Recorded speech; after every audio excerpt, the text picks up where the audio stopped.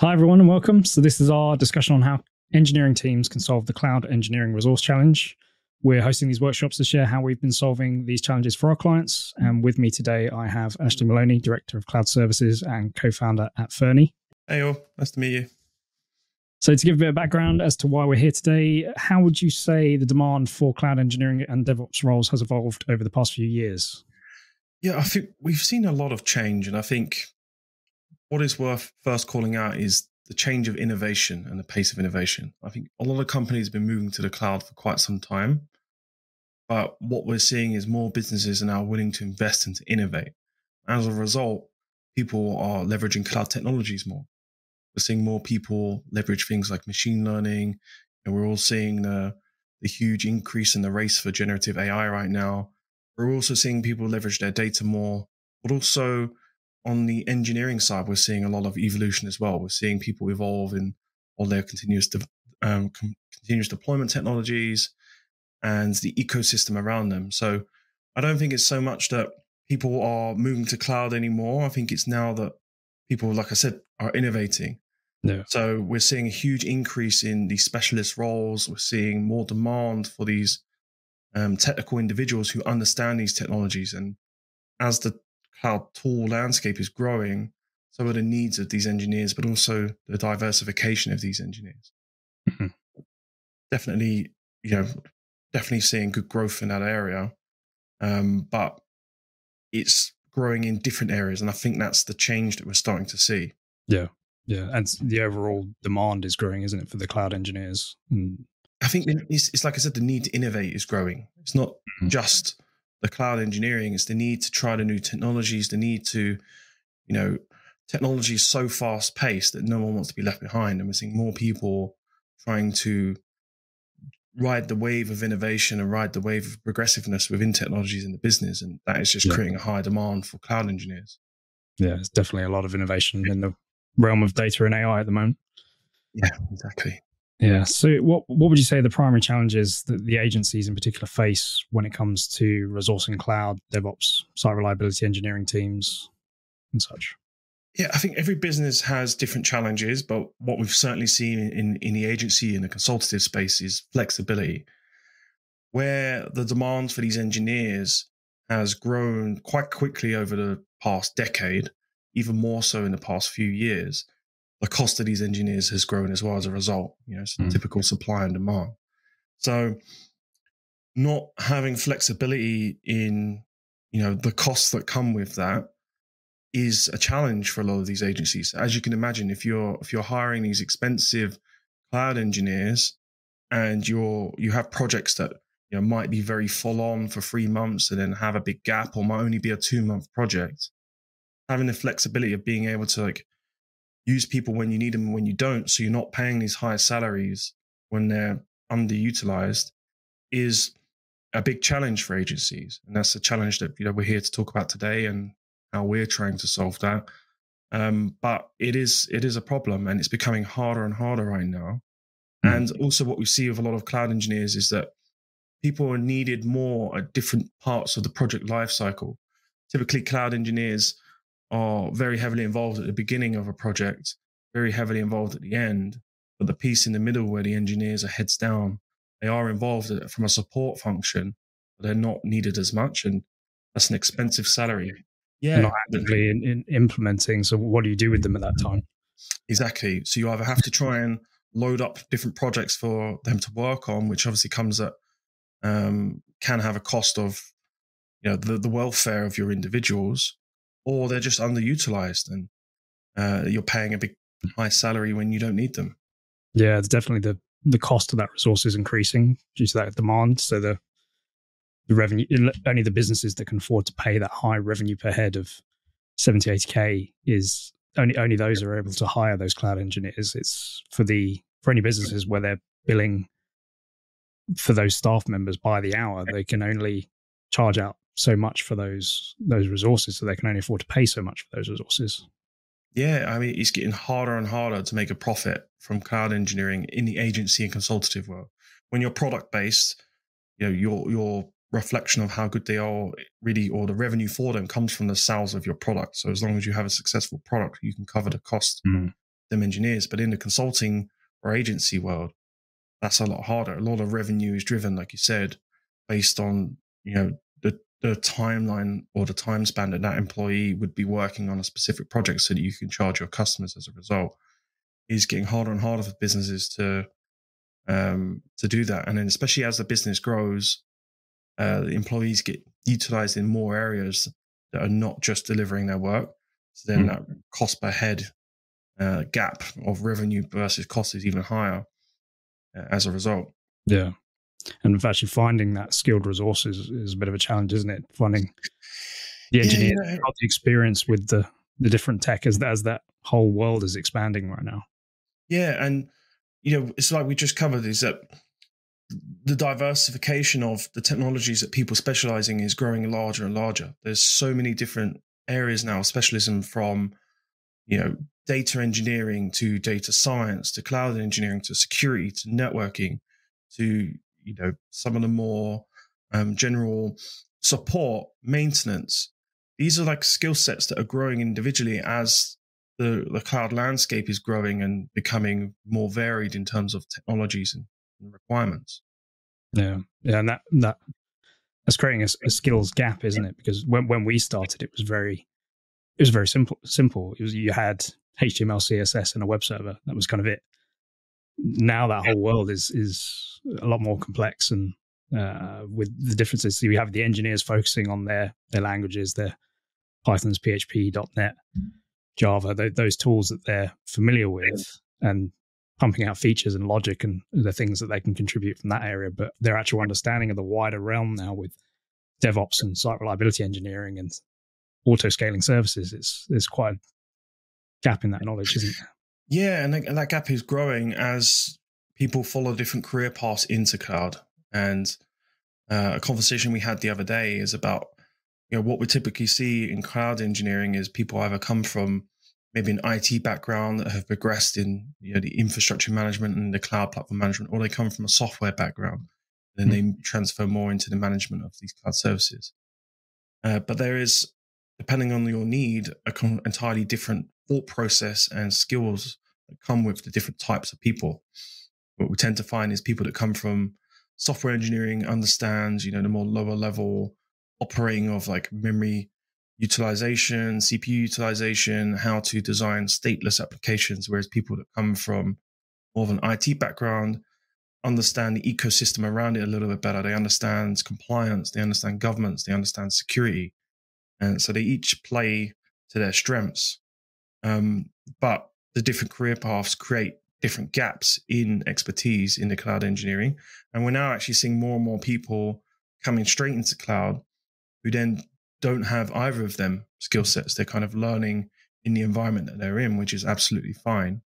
But depending on the size of your team, and these people are hard to find, so they're not usually in huge teams.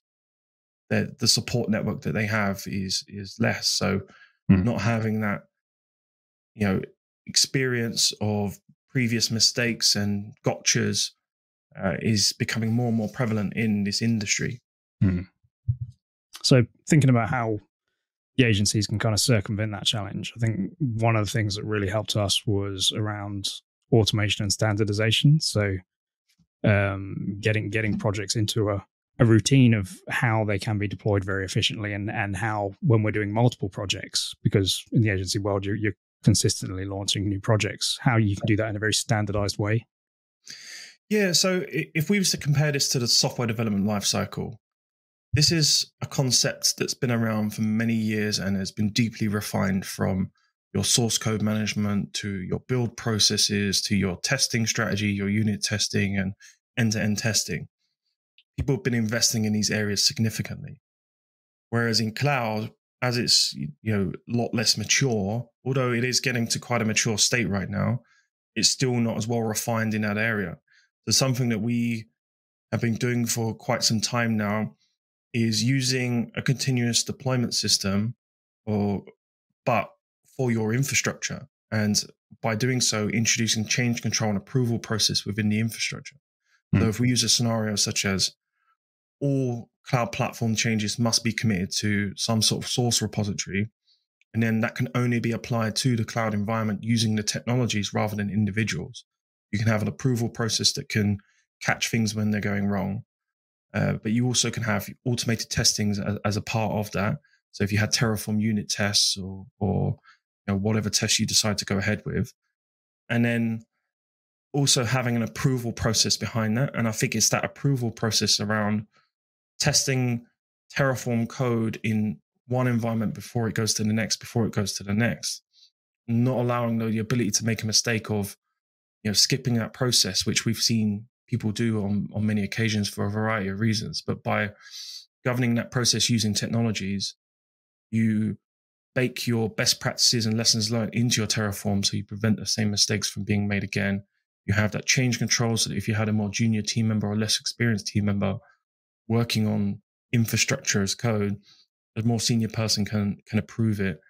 And you just have a more governed process. You can implement security testing, you can implement cost analysis that can happen before changes are made. And you start to get the benefits of more well-defined and matured way of working, like we've evolved over the years in software engineering. We're now starting to get that in cloud engineering. I think it's underrated on how important it is to have these pipelines as a part of the way that you work. Yeah, definitely. I mean, from a software engineering perspective, one of the first things we learn is don't edit on prod. So. Yeah, and mistakes do happen. I've seen people apply Terraform to the wrong cloud platforms or to the wrong environment. We've seen people apply Helm to the wrong environments, which is taking things offline. But it is easy to make a mistake in these scenarios, especially if you can imagine you've got two environments that are like for like, that are using the same Terraform scripts. It's so easy to just apply that to the wrong environment just in a split second of making a mistake, of not having your machine connected to the right environment.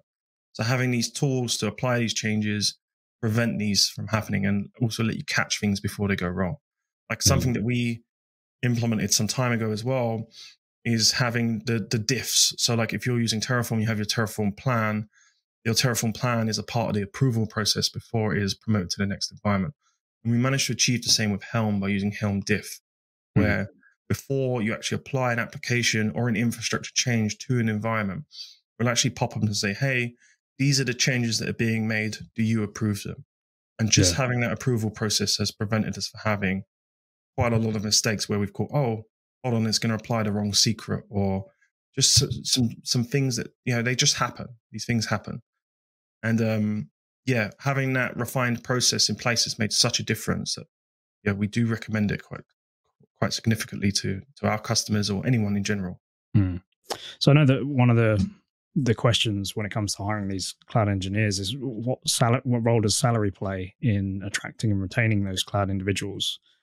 And I know that from our perspective, it's not normally the top priority. Like obviously cloud engineers want to be paid fairly, but the price of a fair salary is now sort of 70, 80,000 for a midweight. It's just not feasible for agencies to compete in that arena now when they're billing by the hour. It makes it very difficult.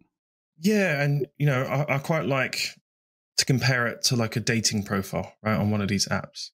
Now, the salary is the initial attraction, but it's not what builds up the relationship.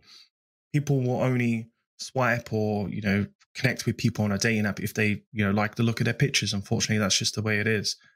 Same way that people won't even look at your job description if they don't think the salary meets what they're expecting. But that is just a door opener. Salary is just a conversation starter.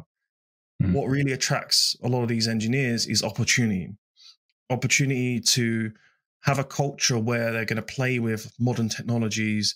They're going to get to try and do new innovative things. You've got to think about the mindset of these engineers and how they got into these careers. A lot of them like to be challenged. We're puzzle solvers. If we're just managing maintenance on the same cloud platform week on week on week, you're not going to retain these staff. There has to be some sort of willingness to try and improve what you're doing, to try and allow the trial of new technologies, to try and always be bettering yourself. Now, there's a wider business benefit to doing that, and we do understand commercially that's not always simple to achieve, but there are smaller ways of doing this, smaller ways of playing with proof of concept, smaller ways of investing in some of these technologies rather than having to go for a huge technology reshift. So it's just always thinking about that. Like, what do these engineers want? And they like technology. That's why they're there. So you have to feed that knowledge and feed that hunger to learn as a part of that. Yeah, I know one of the things for me in particular was always around kind of the culture and environment and training that was available. So being in a team where that advancement of your skills and making sure that we're working towards those common goals was very much key. The salary mattered less. It was about kind of the experience with the team and like avoiding blame culture and having a nice environment where you can continue to learn and learn from your peers, get mentors and understand a bit more and grow. Yeah, exactly. And I've interviewed hundreds of cloud engineers over my career and hired, dozens of them. Mm-hmm. But one thing that came up quite a lot was people wanting to know, am I going to be working on my own or am I going to be working as a part of a team? Mm-hmm. And quite often people were coming to us and we were interviewing them and we're screening them because they weren't learning as a part of being on their own. They didn't have that support, that camaraderie of trying to solve a problem together. And I think it's important to always try and enforce that. Even if it's just, what's my failure of the week?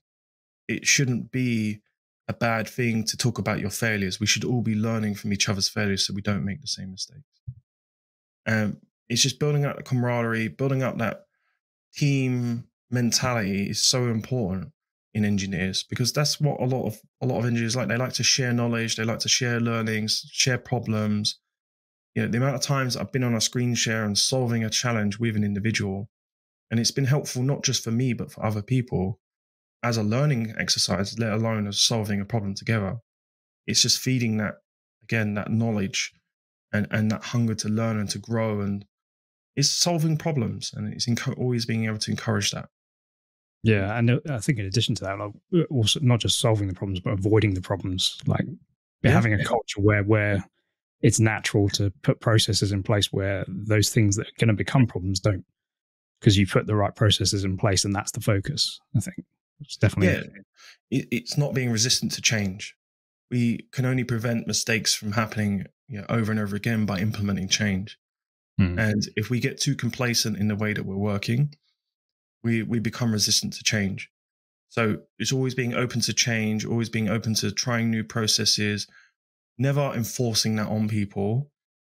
You always want to try and have people contribute towards that process so they understand why you're trying to do it, rather than just saying, hey, this is the new process, you must not do this. That people don't like that. You have to try and encourage them. This is the business challenge we're trying to solve. Can you tell us how if you was to try and approach this, how would you do it? And having them be a part of that decision is really key to having these processes and methodologies followed. Yeah, and creating a nice environment is definitely a good part of that. Like being empathetic to employee needs, so working from home, that sort of thing, becoming all the more common right now, and having the ability to have those quiet areas. And you often see engineers with headphones on because getting in the zone is a challenge. Yeah, as from the movie The Social Network, right, when they talk about he's tuned in, he's in the zone. Yeah, and it is a real thing. It takes time to get your head around a problem, and the last thing you want as an engineer is when you're finally getting your head into a problem, finally understanding where to start looking, is to have lots of disruptions. It's really hard to dip in and out of projects in engineering. Yeah, there's a whole load of statistics around this. Like it takes 15 minutes to get into the zone, and then if you have a distraction, it's another 15 minutes to get back into it. So, and it's so true. So there's a time and a place for each, and this is where we talked about. There are definitely benefits from working from home. I am a fan of being in person when you're at like the ideation stage, you're at the creativity stage, you're at the architecting stage. There's nothing better than having the people in the room. When you're at the delivery phase, going away sometimes and just being able to just sit in your own zone, tune in and just get on with it. There's so much to be said for that. And sometimes that's really hard to do in certain office environments. Yeah. So there's a you need that even mix. There's a time and a place for each. Yeah. And even if you can't offer that work from home, which I hope most businesses can these days, but even if you can't, then it's a case of, well, can you give them some time where they can focus on those activities? Like, can we block out some time for the engineers to focus so they can really get through as much as possible in the time they have? Yeah, something I've been guilty of in my own career is not having focus time blocked out in my calendar, and it's so important. It's so easy to keep being disrupted when you're in the zone by having to jump on a stand-up, by having to jump on a meeting, by having to jump on all of these lots of calls that we typically have in any kind of agency or consulting environment, and in a product-based environment as well. But ensuring that you have that focus time and you're allowed that focus time where you can safely block out your calendar and not have people booking over it is absolutely crucial to delivering quality work. And I think that's something that more companies need to start adopting. Like, I've seen quite a lot like meeting-free Fridays. Like, that's becoming quite a popular thing. And then I'm all for it in some cases, or at least being able to have certain blocks where it could be meeting-free.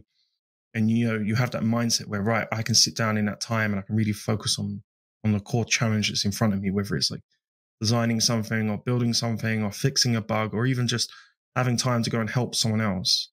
But having that blocked out is absolutely crucial to having that healthy way of working. Yeah, I've worked in a couple of environments where it was like meetings were just in the morning and the afternoons were like focus time. So yeah, love that. Yeah. But I think of all of those, it does. The one that always comes back to is the working with the right tech, the new tech and progressive tech is definitely the one that I think, at least for me, is. Yeah, for sure. Yeah, it's a challenge, but also a bonus as well. Being able to enable that within an environment isn't always easy. Everyone has budgets, everyone has time constraints, everyone's busy, but it is also important. And long term, a lot of the evolution of these technologies are actually making your lives easier, actually solving challenges for you, so you don't have to do it. So yeah, it's really hard to do in some scenarios, but it is vital to make sure that you are always innovating in the technologies that you're using, not just from a retention perspective, but also from ensuring that you're not falling behind in the way that you're working, and going to make it harder to attract the right talent later on. Yeah. So when it comes to site reliability engineering, it's a bit of a different challenge, isn't it? Because it's things like out-of-hours support and such. So what can agencies employ to attract those candidates in those roles? Yeah, I think the concept of site reliability engineering is taking engineers and asking them to solve an infrastructure problem. These typically come and become more involved when there are some issues. There are some issues with performance, with stability, with the applications themselves, and having the individuals that understand the code and the infrastructure are the best people to solve that. But these are also, people get to these roles as SREs because they love to be progressive in their learning.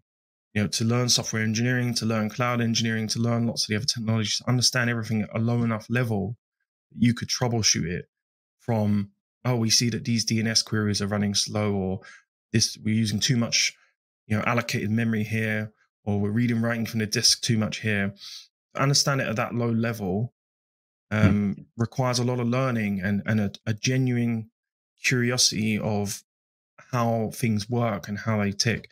So you have to understand that when you hire these individuals, that you are feeding that you're not just hiring an SRE engineer just to be on 24-hour support or just to provide incident support. You're not going to retain them individuals. When you hire an SRE engineer, they do need to be involved in the more complex tasks. You do need to be feeding that hunger for knowledge in order to keep them effective and to have them perform at the optimal way.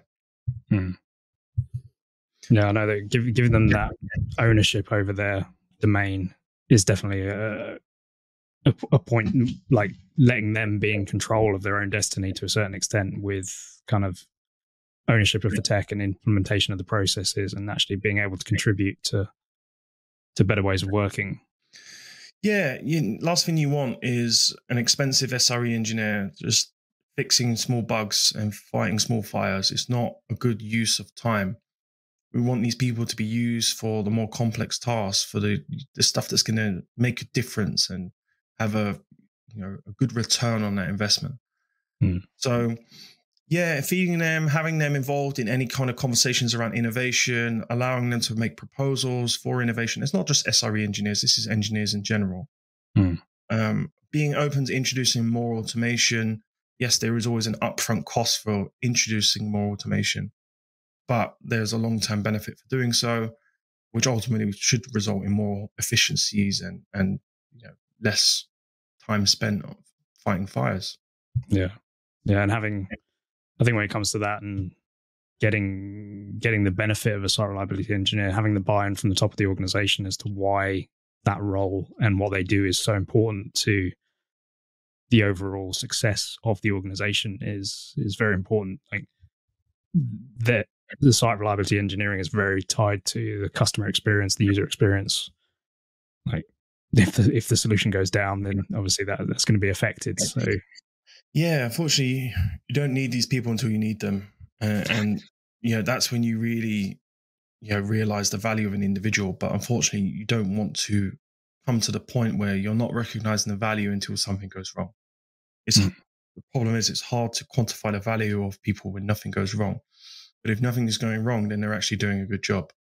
Yeah. And I think there's definitely a big gap in understanding that from the top and from a more C-level approach on the value of these people. You do see that understanding when companies are more digital natives or cloud native companies, because naturally that's how they built up the business.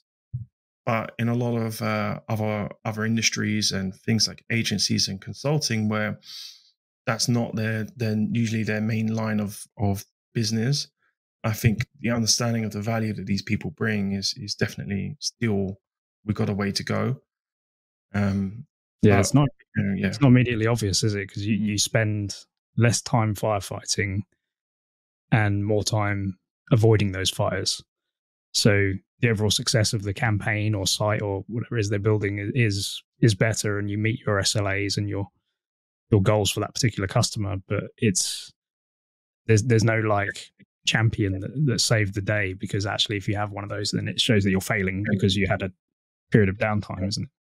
Yeah, exactly. The only time you actually visibly see their value is when something goes wrong, but actually the true value comes when nothing goes wrong. And yeah, it's that hidden benefit, isn't it? Yeah, it's that investment in more stability, so that you can have more innovation at a faster pace, and you invest more in automation so you can get more efficient in what you do in your operations. Yeah, absolutely. Yeah. So can you provide some insights into the benefits and drawbacks of outsourcing cloud services? Yeah, we're definitely seeing more and more companies consider outsourcing cloud services. The reason why is because these people are expensive, and that's the truth, right? So when you are someone like us who can provide a fully managed service, or we can provide flexible services, we're able to do that because we have a breadth of customers that we're able to use as a pool over our resource. So therefore, our revenue per employee is higher than just hiring them yourself. So the benefits there is actually can be more cost effective to outsource than it can be to hire them yourselves, like I said, because we get a better utilization out of these individuals. The drawbacks are there is quite often a level, if you want flexible support, there is a level of investment of time up front. If we have engineers that are dipping in and out of your projects, we need to make sure that our onboarding process is watertight. We need to make sure that we are able to give the engineers the right information so that they can provide a good quality service in this scenario. That is something that we help with and we provide guidance on, but at the same time does require an investment of time from the customer. Also, it's another drawback is it's becoming difficult to find highly skilled resource when hiring them yourself. Like we said, that there's lots of different technologies from, now it's not just about understanding machine learning. You need to understand machine learning pipelines. You need to understand data engineering. You need to understand the security around the data that's being used. Or if you're in application, you need to understand how to do sufficient scaling, how to do multi-region deployments, which includes the latency. Like, these are such varied skill sets that are required to deliver a successful project that it's becoming harder and harder for people to find them. And it's hard for you to train and upskill them internally in some scenarios. Again, if you don't have that continuous introduction of new technologies, otherwise people just become theory experienced rather than practically experienced, which is great. It's good that people are progressing, but you don't get the experience of the gotchas and the little intricacies that come with setting up some of these more complex platforms. Yeah. So I suppose if these agencies did want to kind of take it in-house, one of the things they could do as an alternative to outsourcing is actually offshoring. So they could get the benefits of onboarding the teams with their ways of working, and potentially have part of their resource locally and part of it further afield. But there is also that there's that benefit, isn't there, to saying this cloud partner is going to manage our cloud maintenance and our infrastructure, our DevOps pipeline. You're filling gaps in your internal resource, aren't you? Yeah, there's tons of strategies. Offshoring is one strategy to bring in more cost-effective resource. But what we're finding is that in that scenario, quite often people still don't have the background and the expertise. They have the certifications, they have the paperwork that makes them qualify for what you're doing, but they haven't done these jobs over and over. And that's quite a common practice with a lot of offshoring. That's not to say that's all scenarios. It's just what we're seeing is where these offshoring companies are growing so quickly and so big, the experience that comes with the individuals that they're using is getting less and less quality ultimately. But it is still a strategy. It really depends on your internal mechanisms to manage them, to train them, to guide them, to have that quality control. If you do have a buttoned up pipeline for deploying infrastructure as code and application changes, then you can have that quality control and that governance baked into your process. But also we're seeing people come and more transitioning over to managed services. The reason why we're seeing that is because it comes with things like SLAs. You can have an SLA internally, but it's not really an SLA, it's an SLO. An SLA has to have some kind of backing or repercussions for not meeting that, whether it's credit-based, time-based, or whatever it may be. There is still some level of accountability for not meeting your required agreements. Whereas internally, you don't have that. You can have an artificial SLA, which is more of an SLO. It's an objective, isn't it? If there's no actual repercussions for not meeting it, it's not an agreement, it's an objective. So people that really require that guaranteed level of service, then we're seeing them move more and more to a managed platform. Yeah. So what factors do you think these agencies should consider when evaluating cloud partners such as ourselves with these kind of flexible outsource support options? Yeah, if you're looking at the offshoring method where you just want to have some staff that can kind of be planted within your team and take stuff on, then your internal ability to manage that and govern that. There is, you do introduce more overheads for your existing teams to kind of manage them, and to make sure that they are understanding of the requirements, to make sure that there is a higher level of management required. Onboarding is key in all areas. I think if you're looking at bringing in any kind of third party, whether it's flexible support like we offer, managed cloud services, or offshoring, your onboarding process for projects really needs to be buttoned up. Otherwise, you're going to get inefficiencies with whoever you use. Again, some of these companies like us can help you do that, but it is important to have that in place. What gaps are you filling? Why do you need it? What gaps are you filling? You're making sure we're not just getting people for the sake of having them. Quite often we've seen people just have full-time cloud engineers who, again, haven't needed them for the full duration. So there could have been cost savings there if we cut down the time of them engineers during like the middle stages of engineering, but increase them at the beginning, increase them at the end. There's a whole variety of things, and maybe we'll do a post on some of them, but that's some of the key things to start with. Yeah, it's definitely that having that chemistry with that third party, isn't it? To make sure that they work the same way as you do, they have the same values you do. There Chemistry is critical. Security and compliance and that sort of thing. Absolutely. Chemistry is critical. Like if you don't work in the same way and you don't understand it and think in the same way and you're not completely aligned, then you're gonna hit hurdles further down the line. Like I think just ensuring that you have a good chemistry and a good match between the ways that the two companies work, for me is critical. That's more important than expertise, more important than, the other hurdles that you need to overcome that we'll cover in a second. Chemistry is number one for me. And if you're not able to correctly collaborate and have that chemistry between you, then you're going to struggle for success. Yeah, you can learn new tech, but it's difficult to learn new chemistry, isn't it? Exactly. Right? You can't train chemistry. So it's absolutely crucial. Last thing you want is someone in the team who's not gelling with the team, isn't contributing, isn't speaking up when they think that there's something wrong, and it's just ultimately coasting or just hiding behind the scenes. It just won't provide the value that you need. And unfortunately, when it comes to things like infrastructure, when you make mistakes in these areas or engineering in general, the impact's normally quite severe. So having good chemistry, open conversation, having team bonding, and everything that comes with chemistry ultimately is absolutely critical to having a successful team. Yeah, and I think whilst the expertise is maybe secondary to that, it is important because you want them to, for example, you want them to know how to use Kubernetes if you're using Kubernetes. So yeah, 9 times out of 10, you're bringing someone in because they have the expertise that you need.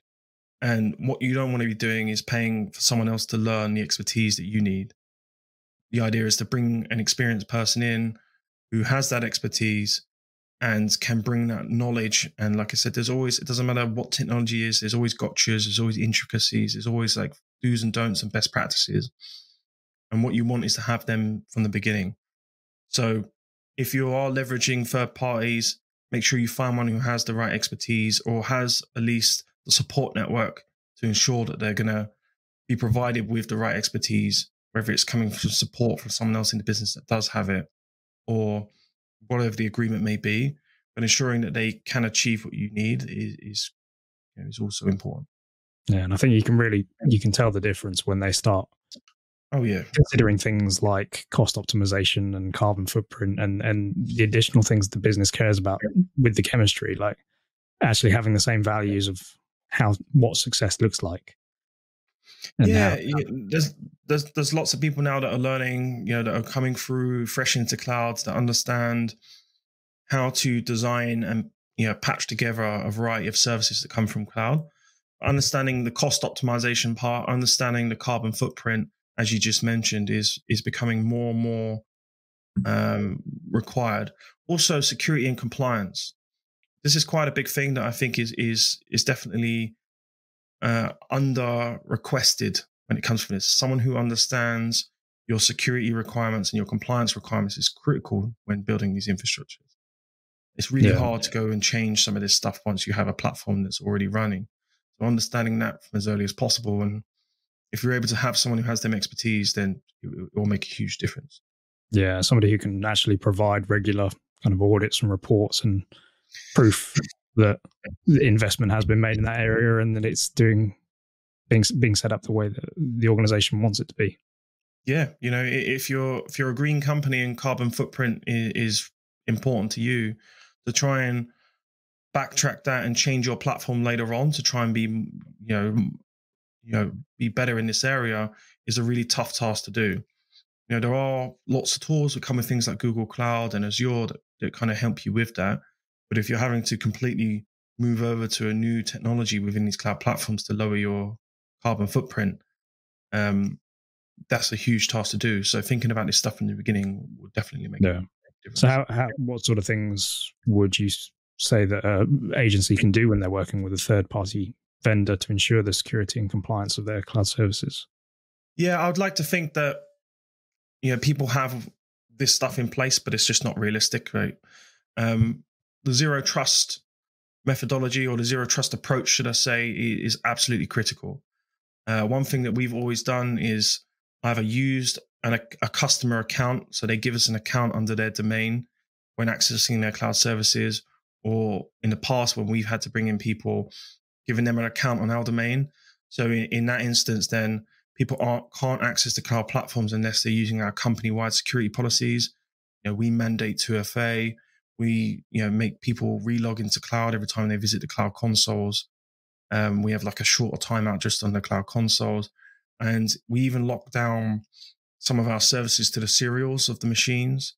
And if we're using something like Google Cloud with VPC service controls, we can also limit access to the cloud platform to IP addresses as well. So we can make them use our VPNs at the same time. That combined with the quality control gates that we talked about earlier, where if you're submitting code to something like GitHub or GitLab, and then that's only applied through an approval process with a pipeline, will also help ensure that you don't get bad code or security flaws being introduced into what you're doing, because you have some sort of governance in the work that's being generated, which again has been around for many, many years, but is not so prevalent in the cloud engineering sphere or in the cloud space in general. So as we're seeing that traction come through, it's definitely improving the security posture of using third parties, but it does require companies to consider that when taking that on. Yeah. So, so what role does training and development play in this? So how would you prepare a workforce for the cloud resourcing challenges? Yeah, it really depends. Like, training and development is critical. Technology is changing so fast. There's so many new tools coming out. There's such evolution. If we look at even we take security as an example. If we look at all of the three major cloud platforms from Google, Amazon, and Azure, we look at their evolutions in the security space and their tools and other stuff that's coming out. Without having sufficient training, people just won't be up to speed. Some areas you can't bring in expertise. Like if the technology is brand new, you're going to have to train. You're not going to be able to go out and find them. They're just not going to exist. So that continuous improvement and continuous training is critical in them scenarios. And also refreshing, making sure that people are always staying up to date with the latest changes, with the latest technologies. It's quite easy for people to just get certified and then that's it, never get certified again. But in 3 years, the cloud landscape has changed significantly. So understanding the new features, which typically evolves around security, around efficiency, around cost management, is important to stay up to date. So continuous improvement of the individuals is what's key. Yeah. So how would you create a culture that supports continuous improvement in cloud and DevOps? You have to start from the top. You have to give time, give budget, allow these people to do what they like doing. Things like, we've had success with lunch and learns before, where we ask people to talk about different topics over lunchtime, and we'll get like some different food in. Or if we're doing it remotely, we'd all schedule to kind of have lunch while learning at the same time. Hackathons are a great thing. Get a bunch of people in a room and just ask them to solve a challenge. This isn't always about solving a core business challenge. Some of this is about building up the teamwork, building up the camaraderie, and building up the problem-solving mindset where people can work together to try and solve a challenge and creating that culture. So introducing hackathons, really encouraging knowledge sharing. Knowledge sharing is key. All engineers are learning all times. It's why we're in these roles, and we have to, because technology changes so much. Sharing that knowledge with others is absolutely critical. So creating a space where they can do that, whether they have like a safe Slack channel, whether they have like a weekly meeting, whatever it may be, always ensure that you're encouraging knowledge sharing amongst peers to ensure that everyone is always progressing. Yeah.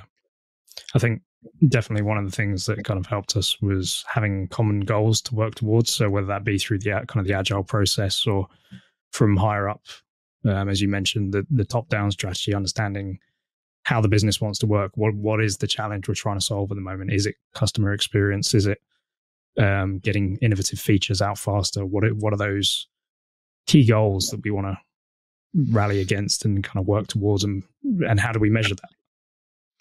Yeah, and it's exactly like you said, understanding the goals. I think every engineer would love to play with new technologies, of course, but if it's not relevant to the business needs, then it probably shouldn't really be in that training schedule or that support structure.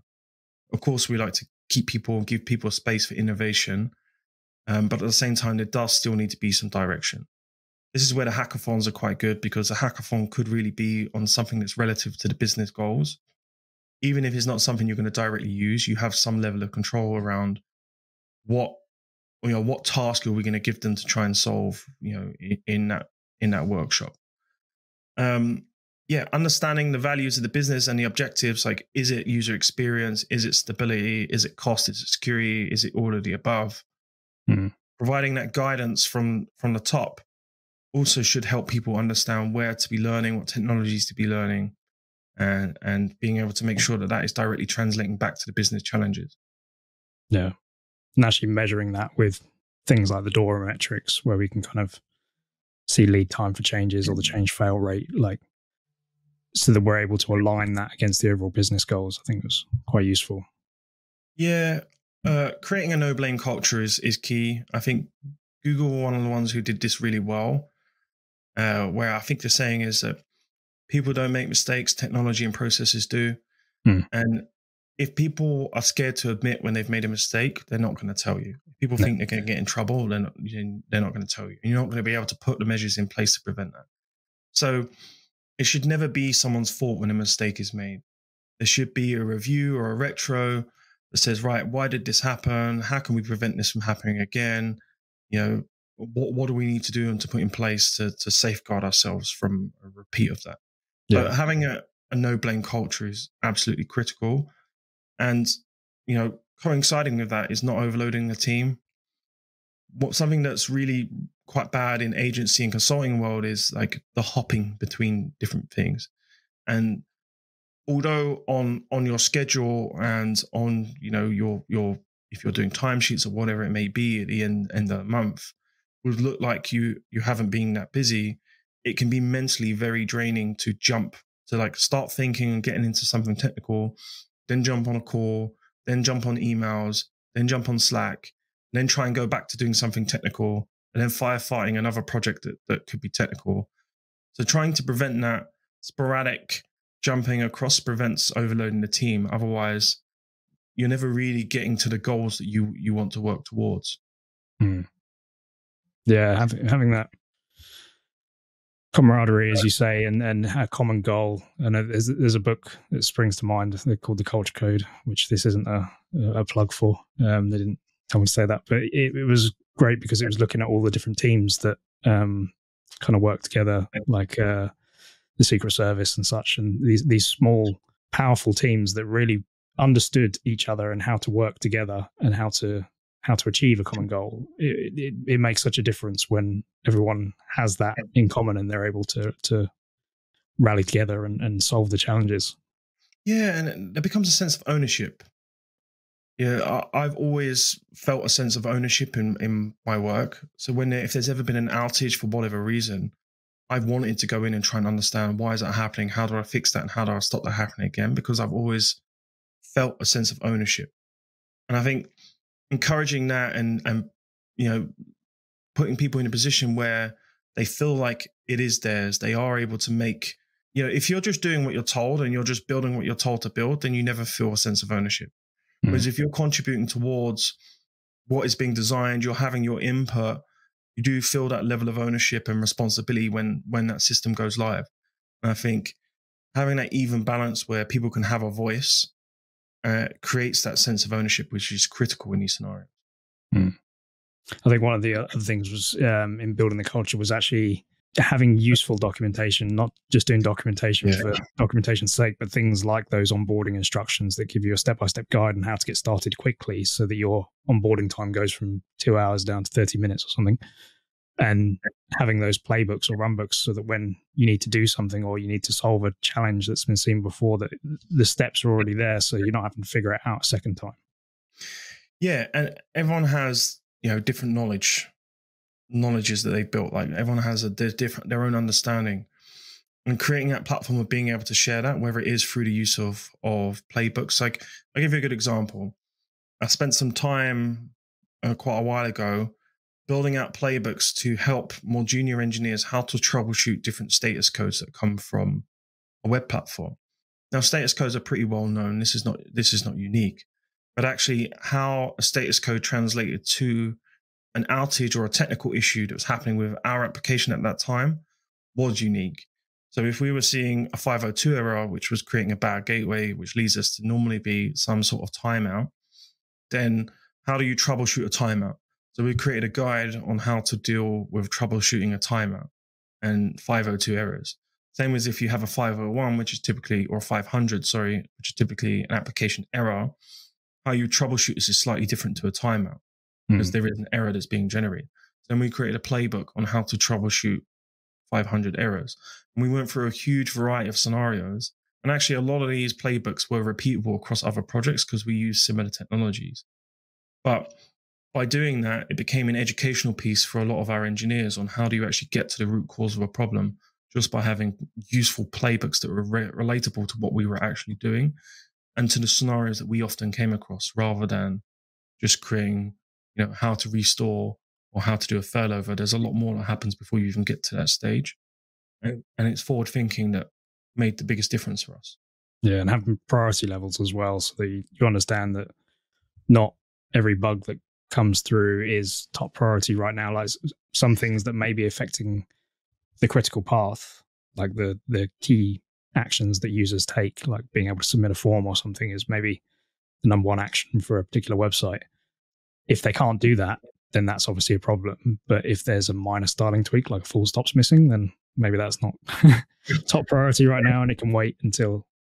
Yeah, and something that we always call out as an SLA as well is number of people impacted. This is really critical because sometimes people just have tools and alerts that there's an alert because we saw a slow APM result, right? We saw a slow back-end processing action.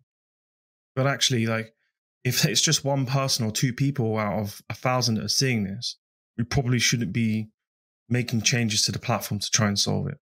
So having them SLAs in place, having them clear thresholds, and also another thing as well was timings as well. Something we tried not to do was to have an all-out, team-wide meeting when things were going wrong if an issue only went down for 5 minutes. So we had a threshold where, of course, we would start to investigate and fix them straight away. But before we escalated the process to be declared an actual incident, we had a window we allowed, and this actually reduced quite significantly the wider company. I don't want to say panic because it's not the right term, right? But the wider company awareness of when things were happening to only being the more serious events, because there was no point calling up the product owner for a 5-minute outage that we were able to resolve very quickly because there was an unexpected database maintenance. Like, we actually put in place some more clearly defined parameters around the SLAs, which actually gave much better control and stopped a lot of noise within the business. And as a result, we actually improved the platforms. Yeah, no. So sometimes you do need to solve those challenges immediately, don't you? Because it's affecting that critical path. An outage is an outage, but it's you've got to give your engineers time to resolve an issue. An outage might be able to self-resolve itself before you hit the panic button and declare a major incident.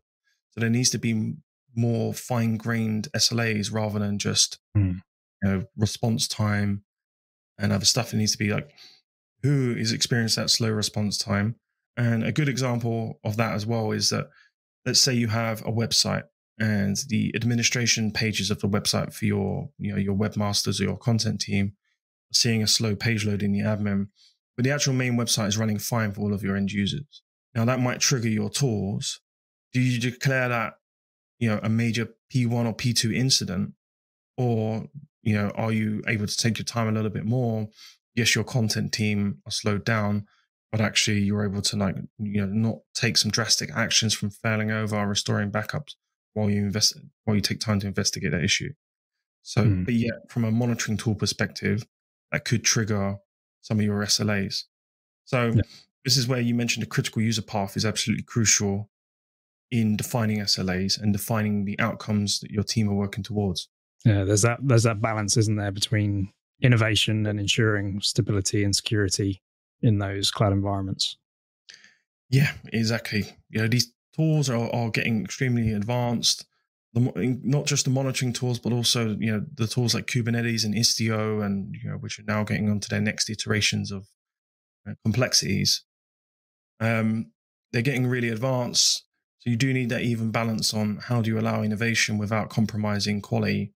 Mm. It is, it is a process that needs to be established and well defined. Yeah, and these agencies, they'll be getting requests through all the time for new features, and sometimes the best action is actually not to do what the client has asked, and it's to take that stance of no, we need to focus on the security, the stability, because otherwise we might end up having a major issue, which would affect this relationship with the client. So, yeah, of course, especially like if you're a consultancy and you've put in a platform that you then need to make a big change, it becomes complicated around who is responsible for that change. If the customer requested a specific technology, you have to be you're brought in a specialist to make the right advice for the customer. So it's important to kind of address that early on. Yeah, I think definitely using the SLA or the service level objectives so that you can understand the key areas to focus on. It's definitely up there as like high priority. Once you have it in those P levels, so you know what is important, what's not. But also security lately is becoming increasingly important, isn't it? With the increasing attacks, and I saw the other day there was an announcement from GCHQ about home workers accessing cloud resources, for law firms being attacked, and in particular, and having that prioritization of what actually needs to be done right now, and what can we defer to a later release. Yeah, I mean, I get these cloud platforms are getting. I use the word diverse quite a lot today, but they are getting significant. Lots of different tools, lots of different add-ons, lots of different entry points that now need to be secured. They're getting more and more integrated into our day-to-day. More and more tools are directly integrating with them. So security is absolutely crucial. Security is the number one invested area for anyone who's adopting cloud. It's the highest level of investment. But also tools are getting pretty good in this area too. So yeah, it's hugely important. Security should always be at the forefront of any platform that you're building, or anything that you're recommending. And I suppose hand in hand with that, having a way to scale your resources when needed. So if you do have that critical release that needs to go live for a request from a customer, but you also know that the security needs upgrading, that's where somebody like a cloud partner such as ourselves come in and help out by supporting that infrastructure and being that kind of augmentation of that team to help support their services and provide that additional level of support. Yeah, we've said this time and time again. It's been the theme of this conversation. These people are expensive. Having them full time on the roster when you don't need them is expensive. Being able to pick up someone who has, for example, security experience in the cloud, just use them for the time that you need them, and being able to drop them is really valuable. It's valuable in ensuring that you're not compromising security, you're not compromising cost efficiency, you're not compromising operational efficiency at the cost of these employees. So having that flexibility is a huge benefit in these scenarios, that you can afford to have them. You can bring them in just for what you need, rather than having them, full time on the payroll and not having them utilized all of the time. So yeah, flexible cloud support in that scenario is very valuable. So we're coming to the end of our hour. So in closing, what advice would you give to agencies looking to build a sustainable and agile cloud infrastructure that effectively addresses those resourcing challenges? Yeah, again, agency and consultancy, the number one challenge is flexibility. Projects come and projects go. So having a way to scale your team when needed is crucial. That's crucial for anyone who works in that industry. This needs to come from the top down. You need to have buy-in to understand also the core values of these individuals, understand the value that they bring to the business. That needs to be understood from the top. Otherwise, you're going to always struggle to get investment for these people. You can use third parties to augment internal capabilities and focus on your core business. But it's really important, again, that the business understands the value of these individuals. Yeah, that's brilliant. Awesome. Well, that's all we have time for today. So yeah, we'd love to hear more about how you're solving the cloud resourcing challenge. Thanks, Ashley. It's been great speaking with you today to hear your thoughts. Yeah, thanks all. Look forward to speaking again soon. And thanks to all our viewers for attending today. If you're watching this on Catch Up, if you would like to see more content like this, then please do follow Fernie on LinkedIn. And we hope to see you in the next one. So until next time, thanks everyone. Thanks. Bye. Bye.